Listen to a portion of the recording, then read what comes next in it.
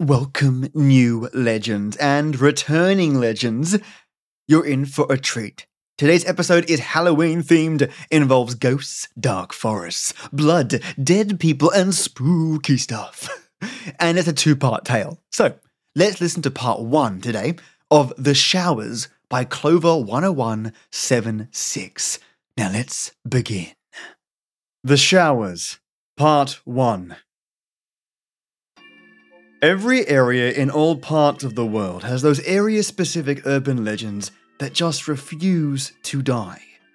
Whether the stories are about a haunted asylum on the outskirts of a city, a creature that lives in the nearby woods, or a ghost that haunts a lonely stretch of road outside of town, there is always a common thread within the tales. No one has ever been to these places, seen the creatures, or witnessed any hauntings with their own eyes. There are members of every generation who will proclaim that they know someone whose brother's best friend's sister went to the haunted house with 13 floors that used real blood and snakes and spiders, and it is so scary that no one has ever made it all the way through. Those same people will swear by these stories without ever being able to provide a shred of evidence or a name of someone who could provide proof of the claims simply because everyone around here knows that it's a true story. The storytellers eventually pass the tales on to their children, who modify them just enough to keep up with changing times, and the cycle continues. I'm as skeptical as anyone when it comes to these stories, seeing as I was like a junkie when I was younger, constantly searching for more terrifying stories about whatever area of the country I was living in at the time. I made up and spread stories about haunted pizza parlors in New York, my cousin's encounter with the Jersey Devil, or how my grandfather encountered a feral, human-like demon creature in the woods of Colorado. I even broke the one rule with these stories by putting myself in them. This took guts, in hindsight, because I had to make sure that I always told them the same way. Surprisingly, no one ever called my bluff. I like to think that I have some wonderful contributions to various urban legends around the Midwest and northeastern states. I moved around a lot. There was always a surge of joy whenever I would wander the halls at school and hear one of my classmates retelling my stories to another one of their friends, adding little bits here and there like a massive game of telephone. I knew, of course, that the stories were complete fiction, but I stood my ground whenever someone asked me about them. I would even manage to act a little bit, speaking with a shaky voice, or looking scared when I would recount a situation I supposedly experienced myself. I suppose this aspect of my childhood has led to my current predicament, which I will recount in full, for the internet to take from it what they will. I have laid this little introduction out as sort of a disclaimer, aimed particularly at those who will call my story into question. I have been like the boy who cried wolf for years, but I assure you with every ounce of my honesty and integrity that I have that, this time, the wolf is real. From my introductions, it is probably apparent that I moved around the country quite a bit in my middle and high school years. Neither of my parents had anything to do with any branch of the armed forces. They simply didn't tend to hang around and any given place for too long. I suppose it had some sort of effect on me, but I wasn't hurt by it or anything of that sort. Growing up, I was a complete ham. I made friends very easily, was often the class clown, and because of that, was often disliked by my teachers. Again, this was never an issue, as I was usually in another state by the time the next semester rolled around. My friendships were often fleeting, as were any positive relationships that I ever had with my teachers. Because of the events that followed, my memory of one teacher in particular is probably slightly skewed, but I will attempt to give the least biased version of our friendship that I can. Mr. Mays was one of my social studies teachers in the early years of my high school experience. Being older now, I can understand how horrible children are to deal with around that age, and I respect him to no end for the way that he was able to connect with the students. He seemed like one of us. He talked like us, made pop culture references that were current, listened to cool music, and sometimes he would even say hell or damn while he was giving a passionate lecture about Native American history or something like that. A teacher that swore even a little bit was the epitome of cool to a freshman in high school. My memories of Mr. Mays was mostly stemmed from the way that he really got into anything that he was doing. The instance that is still very vivid in my mind was, of course, around Halloween of my sophomore year. Mr. Mays had the typical teacher decorations around the classroom, smiling jack-o'-lanterns and black cat cartoons, typical and boring in the minds of egotistic high school students. However, on the 31st of October, when most other teachers were rolling their eyes at the fact that teenagers still took dressing up in costume on Halloween seriously, Mr. Mays took the whole cool teacher thing to a new level. We walked into the classroom and were surprised to find the blinds drawn, sheets over the smaller windows, candles lighting the room, and a single frowning jack-o'-lantern sitting on a stool in front of the desks. Mr. Mays sat at his desk, just watching the students come into class and take their seats. He didn't have to ask anyone to be quiet, because the moment everyone walked into the room, they were either too excited to care about petty conversations or too confused to bother with them. The students took their seats as Mr. Mays began his lecture. He spoke quietly to set the mood and took a seat on a chair right next to the jack-o'-lantern in the center of the room. "Today is probably my favorite day of the year, class," he said, in a monotonous voice. "Halloween is my favorite holiday, and I want to share with you exactly why I love it so much." One girl raised her hand with a concerned look on her face.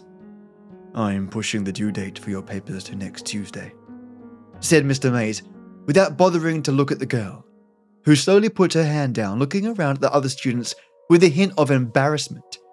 The class erupted in quiet cheers, and Mr. Mays waited for the inevitable silence. He began his story immediately after the class had calmed down. I will attempt to recreate the amazing story that Mr. Mays told the class that day. The way in which he told this story rendered the horror junkies speechless and the rest of the class terrified. The same girl that had raised her hand to ask about the paper was holding her knees to her chest by the end of it, a look of terror on her face. The important thing to know was what the story was about. The specifics slip my mind now and aren't too relevant. I'll try to recount the parts of the story that matter the most, but don't hold me to it. Basically, Mr. Mays and his friends set out on a road trip around the country after graduating from college. They took a truck, loaded it with camping gear, and set out to sightsee for the entire summer. The group went from the Poconos in New Jersey down to the coast of Florida, New Orleans to California, and up to Washington. From there, they went to the Rocky Mountains in Colorado and then back home to New York.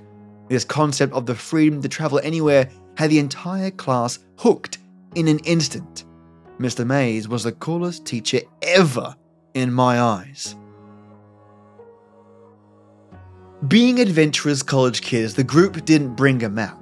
There were no time constraints, so they just kind of drove in the general direction that they wanted to go, and eventually found a town to stay in or someplace that looked interesting. He told us that after spending a week in Colorado, he and his friends had to travel through miles and miles of corn, plains, and, well, more corn. He assumed that they were in either Nebraska or Kansas when they decided to pull their extra cash and stay in a hotel for a night. They settled into a motel in some town that Mr. Mays could barely remember the name of when one of his friends realized that they were somewhere near his grandfather's farm. He wasn't entirely sure where it was, but being adventurous college kids, they decided to get a quick refund from the motel and try to contact their friend's grandpa. They were unable to get hold of the grandpa on the phone, so the group figured it would be fun to just show up. Mr. Mays' friends was adamant that his grandparents would take them in and feed them without a moment of hesitation. So the group set out with an hour of sunlight, seeking the salvation of a comfortable house to stay in. In Kansas or Nebraska, wherever it may have been, there aren't a whole lot of natural markers that could guide lost travelers. Any directions given to someone who didn't live around the area basically amounted to go up a couple of miles to the corn, take a right and go down a dirt road to the other corn. There should be some wheat on your right. So, as is the case in most scary stories, the group got lost. Never wanting to admit defeat, they drove into the night, making wrong turns every 5 minutes until they found themselves on a wooded road that Mr. Mays' friend was certain that his grandparents lived off of. Mr. Mays described the road as basically a dark path to hell. I wasn't entirely sure how true this was because he got very excited and a bit ridiculous when his explanations of the trees that almost tried to grab the car and the red eyes of countless animals looking at them from the darkness. Regardless, the typical horror tropes worked on most of the class. Everyone was terrified. So, the group of guys drove on this dark road for about 15 minutes before they came to a clearing and a small building with lights in it, and what seemed to be a silo. They figured that, at the very least, the people who lived here would be able to help them find where the guy's grandparents lived. The whole idea of everyone knows everyone in this hick part of the country fueled this hope. They pulled the car up near the building, realizing when they were out of the car that it appeared to be like the kind of places where one would store a whole bunch of chickens, not a home. Still, the lights were on, so they figured they would give it a try. They approached the building as a group, looking in the semi-open sliding door to find a big, empty room. Hanging fluorescent lights lit the room like it was daytime, and they couldn't see a soul. There were no cars, but one of Mr. Mays' friends was convinced he'd seen someone as they pulled up. So they decided to go inside and see if there was an office or something where someone might still be working. Why else would they have this huge place lit up like that? There were no doors on the inside of the building. Again, it was just a giant empty hall. So the group roamed around the property and over towards the silo. As they got closer, they noticed what appeared to be a cellar door. At this point, I remember Mr. Mays telling the entire class to learn from his idiocy. He told us that he hadn't seen many horror movies before that time, and didn't think twice about approaching a creepy cellar door in the middle of a dark, scary foreign place. He said that approaching that door was one of his biggest regrets. Mr. Mays let the whole class know that he was going to tell as much as he deemed appropriate about the experience. He felt that we were mature enough to handle it, but advised anyone that was squeamish to leave class early. Several students quietly gathered their things and walked out the door. A couple of them being stoners who saw this as an opportunity to smoke behind the school before their next class. I didn't even give the announcement a second thought. Like I said, I was and am a sucker for this kind of stuff, and Mr. Mays was telling a story better than anything I'd ever conjured up. I wanted to learn from this guy, even though I didn't believe much of the story. After the class had thinned a bit, Mr. Mays continued with the story. He told the remaining few that he and his friends opened that cellar door, releasing a smell that he can only describe as the most putrid thing my senses have ever experienced. The group was no longer concerned with finding the owners of the property, but was now set on finding the source of that smell. They went down the steps into the cellar, which was lit by single bulbs spaced sporadically along the ceiling of a long hallway. No one spoke. Things had gotten too strange. The walls were lined with metal sheeting, similar to the roofing on farms. The hallway itself was crooked, and the ceilings constantly lowered and rose like a tunnel that was hastily dug and then never touched up. There were sections where the boys had to almost crouch in order to pass. The worst part, Mr. Mays told us, was that the light bulbs continuously flickered, sometimes acting like a strobe light and making it very difficult to move through the winding and unstable hallways. In hindsight, he was certain that his mind was playing tricks on him, but he remembered seeing flashes of things that couldn't be there. He said that when you are that focused on something, or if you are that nervous, your mind can do that to you. It can simply revolt, showing you things or people that aren't there. He continued to describe the hallway, and I was on the edge of my seat. The halls were windy and seemed to go on forever. Mr. Mays guessed that there was somewhere under the creepy forest they had driven through when they found a door, but he couldn't be sure. He said that they came upon a door after walking for what felt like a mile. It was simple and wooden, but it looked like it belonged outside of a suburban home. It had a nice design, seemed to be freshly painted red, and had a very nice knob and knocker on it. It was a door that belonged at the entrance to a nice house, not one that would be sitting in a dirt tunnel in the middle of nowhere. His friend walked towards the door, moving carefully because of the flashing light bulb and increasingly uncertainty about the stability of the surrounding walls. He turned to the group, the rest of which were nervous at the very least, and attempted to lighten the mood with a laugh, before he said, "I should probably knock first." Mr. Mays' friend grabbed the steel knocker and hit against the door several times, mockingly, but quietly uttering, "Is anyone home?" The group waited about 30 seconds before the tension broke. The guy next to the door shrugged his shoulders and went to walk back to his friends, but as he did, the light bulb between them surged and exploded. The boys shielded their eyes and looked back to their lone friend by the door. As he lowered his hands, one of the metal sheets of the makeshift roof dropped. The edge of the sheet fell directly on the boy's forehead, slicing it open and sending a wave of blood down his face. The impact apparently knocked him out, and he fell back against the door, knocking it open in the process. The entirety of the group rushed through the dim light to their friend, barely noticing the seemingly pitch-black room that now lay before them. Mr. Mays was the first to make it to his friend's side. He lifted the guy's head into his arms, immediately taking off his jacket and putting it over his forehead to attempt to stop the bleeding. Once the group had calmed down, Mr. Mays noticed that the arm that had been bracing his friend's head was soaking wet. He was confused about this and was attempting to sort it out when one of his friends started talking. He said something along the lines of, "The lights, we have to go." When Mr. Mays took notice, You know when you turn off a light, he told the class, and everything is almost pitch black except the lights of the bulb dying out or cooling down. It was like that. But there were so many of them. At least 20 light bulbs had lit in the room seconds ago, and now only looked like little stars in the darkness. That was definitely terrifying, but that wasn't the scariest thing.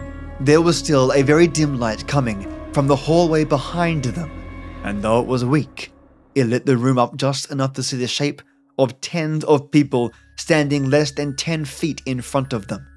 Mr. Mays' friend went to say something else as one of the bulbs to their right flickered to life. Let me interrupt at this point and say that Mr. Mays was a generally playful guy. He had that tone of voice that makes you want to respond. Basically, he could say, "Let's go jump off a cliff, guys," and you would want to respond with, "All right, Mr. Mays, show us the way." That is a ridiculous statement, but it gets the point across. He was a charismatic guy. The whole story up to this point had been told like a campfire story. He had the voice inflections of someone attempting to be mysterious and scary, which worked, but was noticeable. At this point in his tale, I recall that changing completely. He was no longer attempting to spook anyone. I could tell that this section was difficult for him. Either he was a very good actor, or it was really a terrifying memory for him to relive. He told us that the light bulb came to life and illuminated the group of people in front of him. In the dim light, he could see children, at least 20 of them in just the visible light. They were all dressed in nightgowns that looked to be tattered and torn, stained dark with something. Their hair was long.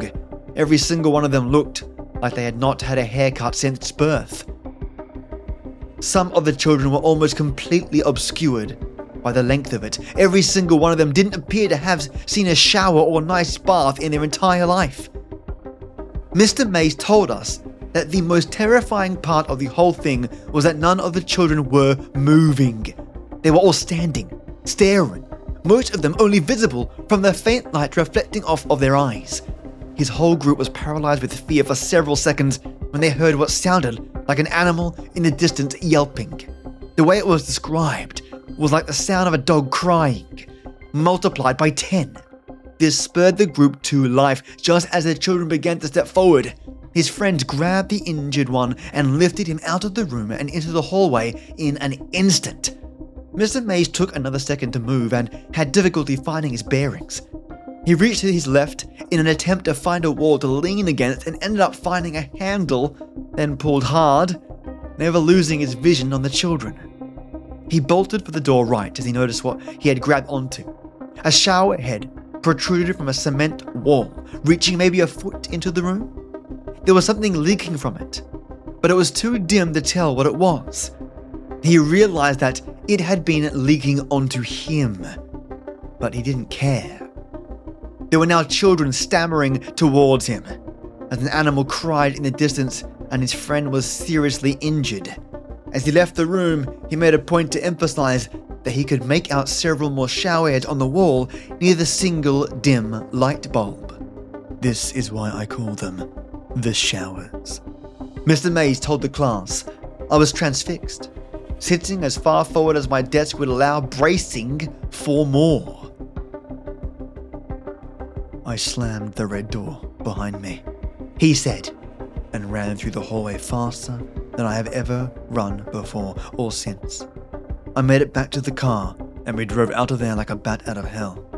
A couple of students snickered at his use of the word hell. So, when you're out trick-or-treating tonight, make sure that you know exactly where you're headed and don't go out to any abandoned farmhouses.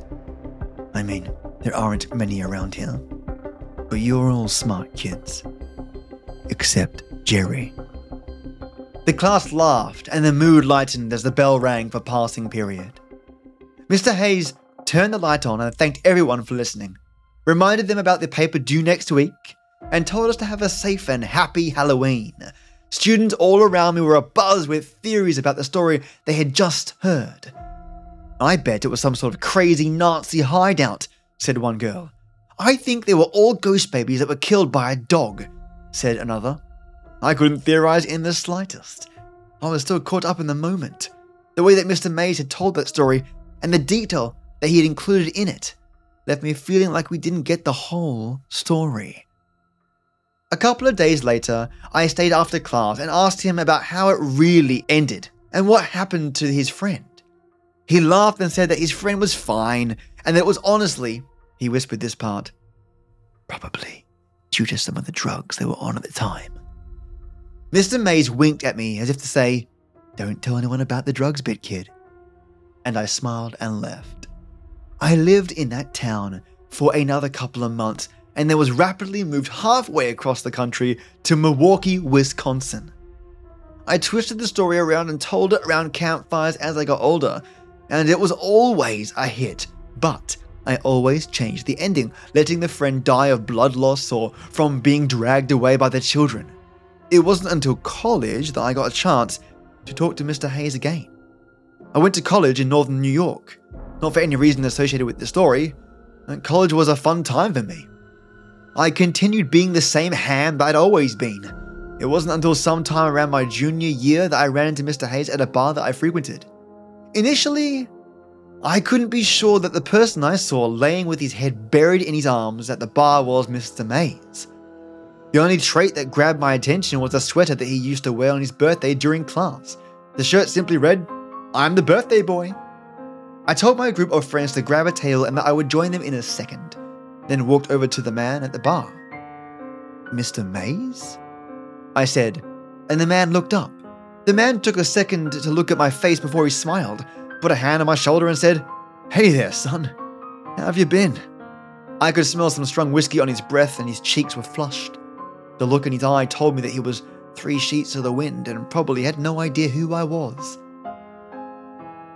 "Mr. Mays, it's Jack. I was a student of yours for a couple of semesters about 6 or so years ago." His face changed a bit and a genuine look of recognition set in. He took a calmer tone, smiled and said, "How have you been, Jack?" We talked for a solid 20 minutes. I told him what I had been doing for the last several years and he told me. Apparently he was still teaching at the same school, doing the same old shtick, as he called it. I asked if everything was alright, and he said that they were as good as they ever have been or were ever going to get. It took me a while to realize that I was an adult that was having a conversation with another adult. Every time I had spoken to Mr. Mays previously, I had been in the student-teacher relationship, but now I was just a guy having a drink with a friend at the bar. My friends eventually left and I continued to drink with Mr. Mays. He told me all about his divorce and his kids, things that I never would have asked or cared about previously, but now I cared. He was a real person to me, not just an idol anymore. This was a guy who had real problems, not the infallible teacher that I once thought he was. It had been several hours before I even brought up his story about the showers. I told him all about my history with urban legends and scary stories, and he just laughed. When I mentioned the story that he had told us years ago, he almost seemed uncomfortable. He finished his whiskey, signaled for another, and then turned to me and got very serious. "Listen, Jack, I don't know why I kept telling that story year after year." His words were slurred, or my hearing was messed up. We were both sufficiently blitzed at this point. "That was what my therapist told me to do when I was younger. I had to tell people it to come to grips with it, or some shit." He took a big swig of his drink. "Wait, your therapist?" I said. Mr. Mays laughed heartily and looked at me. "Of course, Jack, you think that something like that wouldn't fuck a person up?" I was confused, but smiled nonetheless. Things had just gotten very strange. "But, I mean, you said you were all on drugs or something, right? No one was too terribly hurt. You were all okay, right?" He got almost cartoonish with his sadness in the next several seconds. "Of course we didn't, Jack. Why do you think I'm here right now?" I was puzzled, quickly filled with 1,000 questions that I wanted to ask him, but I let him carry on. "Tim, he didn't make it, Jack." He laughed. His laugh turned suddenly to tears. "Fucking took him. They did. I don't even know.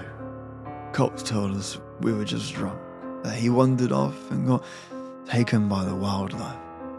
He didn't know. He didn't see it, Jack." I was absolutely stone-faced at this point. Mr. Mays was carrying along like I knew the actual story, but I didn't. His friend disappeared. I didn't know. "I wish they'd found the body, though. Then we could have shown them." He sighed. "That's a bad place, Jack. I don't know anything else to say. It's a bad place." He carried on for a couple of minutes more about his friend and the fun that they had before they went on that trip, and I let him talk. It was only a few minutes later that his phone rang. "Hello, sweetheart," he whispered into the phone. "I'll be out in a second. He gagged. "Love you, baby." The person on the other end hung up the phone, and Mr. Mays got up to leave. "It's been nice seeing you, Jackie. You've got a good head on your shoulders, boy. Make sure you use it." He began to walk out of the bar. "Mr. Mays!" I yelled after him. "Yeah, Jack?" He turned back towards me. "Where did you say all that shower business took place?" "Oh, didn't I mention it? It's something outside Broken Bow, Nebraska. Fucking hell on earth, if you ask me." Mr. Mays walked out of the bar after waving to me, running into the wall before eventually finding the door. That was the last time I would see him. I'd never been able to tell him the impact that he had on my life, or rather, the impact that his story had on me. He'd never known about the trip we took after graduation, almost mimicking the one he and his friends had made. He would never know that the things he saw at that place were real. Why? Well, he died about a month later. His liver failed on him. It's alright though, because his family was with him in the hospital room. He got to die around people that cared about him, and that is all I can ask for a man like that. I experienced that place too, several years later. That is where my story turns. The following is the story of how I came to find the showers, and why I will never, ever go anywhere near Nebraska ever again. I'll finish this story when I'm sober. The memory is clear enough. Mate, I hope the first tale has you intrigued, piqued your interests, got the Halloween blood spirit going, and that you'll join me next week for the continuation of part 2 of the tale titled The Showers. Now, if you want to support me and like what I do, visit www.patreon.com patreon.com/SFGT, where you can support the show out of the kindness of your heart. It's that simple. And speaking of kind people, are my Patreons. First up is my old Night Tea Titan, Matto Star, striking the darkness with his light, illuminating opportunities for this podcast to grow. Dudio, thank you and your endlessly caring heart for your support. I've been able to pay off overheads for the website, plus grab new pop filters for the microphone, ones designed specifically for this microphone, so expect to hear just a bit crispier audio coming in soon. So Matto, you are a legend, never you forget that please, and thank you for your ongoing support and communication. Truly a legend and a friend. And my White Tea Warlord, Leza the Knight of Loyalty, a stalwart of Halloween awesomeness, thank you immensely man for your support. I've bought new music and sound effects with your support, and you would have heard these today actually. I've always enjoyed putting the light effects in, or when people drive their car away, closed doors, lightning from the skies, people throwing up for some reason, you name it. I love myself some good sound effects, and with your support, and the support of many others, I'm able to do this. Thank you, legendary Leza. I also want to thank my remaining Patreon supporters, who are equally fantastico. I'm lucky to have Seductive Smiles XO, Jandy Prince, Jane Gumnick, Sunshine Days, Paige Kramer, Divided by Zero, Juicebox Andy, Just Heather, Peter Raffaelli, and Chad Warren. Thank you, you epically kind and awesome people. Every episode that goes up, I will always thank you, legends, because you help make this podcast go and chug-a-lug along. Now, pour your tea, make it nice, ensure your flavouring is precise, like a story. Let it flow. Let the fables and tales take you home. It is these stories that bring us together, and old audio that reminds us of how we've changed. Stay a while, have a listen, and as always, I hope to see you again. Have a fantastic week, and I'll catch you next Monday for part 2. Catch ya.